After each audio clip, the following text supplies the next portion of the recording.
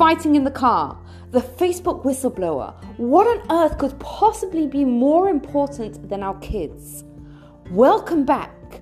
I'm Gila Ross, host of the Power Up podcast. And in this series, we take a few minutes each week to look at a short, relatable idea from the Torah portion that will upgrade our weeks. One day when we were living in Vancouver, in beautiful British Columbia, I was driving my kids to school, and two of them were fighting so viciously with each other. And there I was trying to drive and trying desperately at the same time to get them to stop fighting and be kinder to each other, and failing miserably. I dropped them off at school feeling completely and utterly drained and depleted. I parked the car around the corner and I was just crying, thinking to myself, where on earth have I failed? That these two children that I had given birth to, that I was trying to raise into human beings, were being so vicious and nasty to each other. Actually, I was missing something much more important. In this week's Torah portion, we're told about Noach, and we're told a very interesting thing. We're told, Eile Toldot Noach. These are the offspring of Noah. And then it goes on to tell us about Noah, that he was a righteous person, he was pure with God. What on earth is going on? If it's telling us that these are the offsprings of Noah, then we should hear about his children. Why does it tell us about who he was as a person? Because contrary to what we think, a person's primary legacy is not our kids. It's our actions. It's our good deeds. In order to have kids, in order to raise those kids, it's a partnership with God. And the reality is that it's primarily God, because to have a child is a gift from God.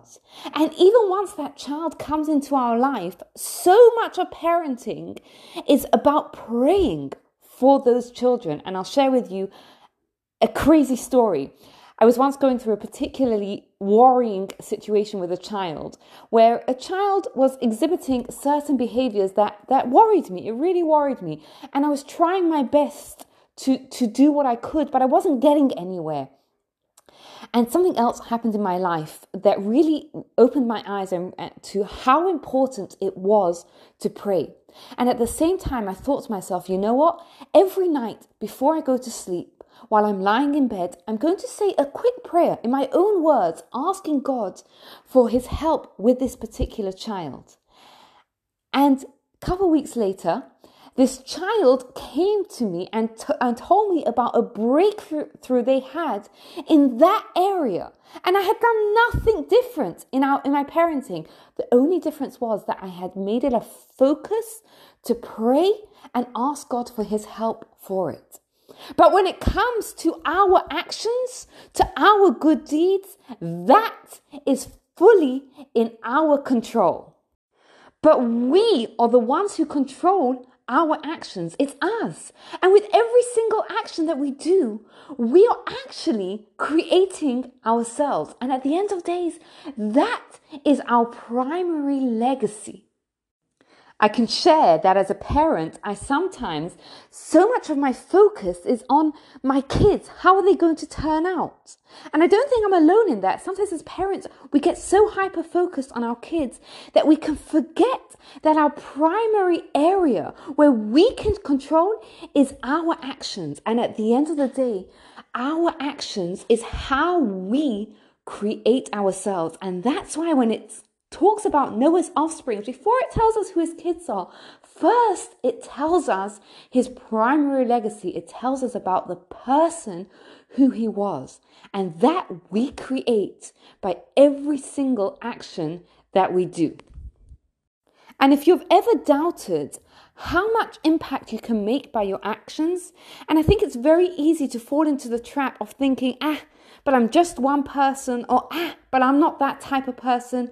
But look at what the Facebook whistleblower was able to accomplish this week. She's just one person, and yet she was able to take on the entire social media company, that giant company of Facebook, by leaking the research that shows the harm that it's doing and going all the way to the Senate about it. And she's being taken seriously. What's going to happen?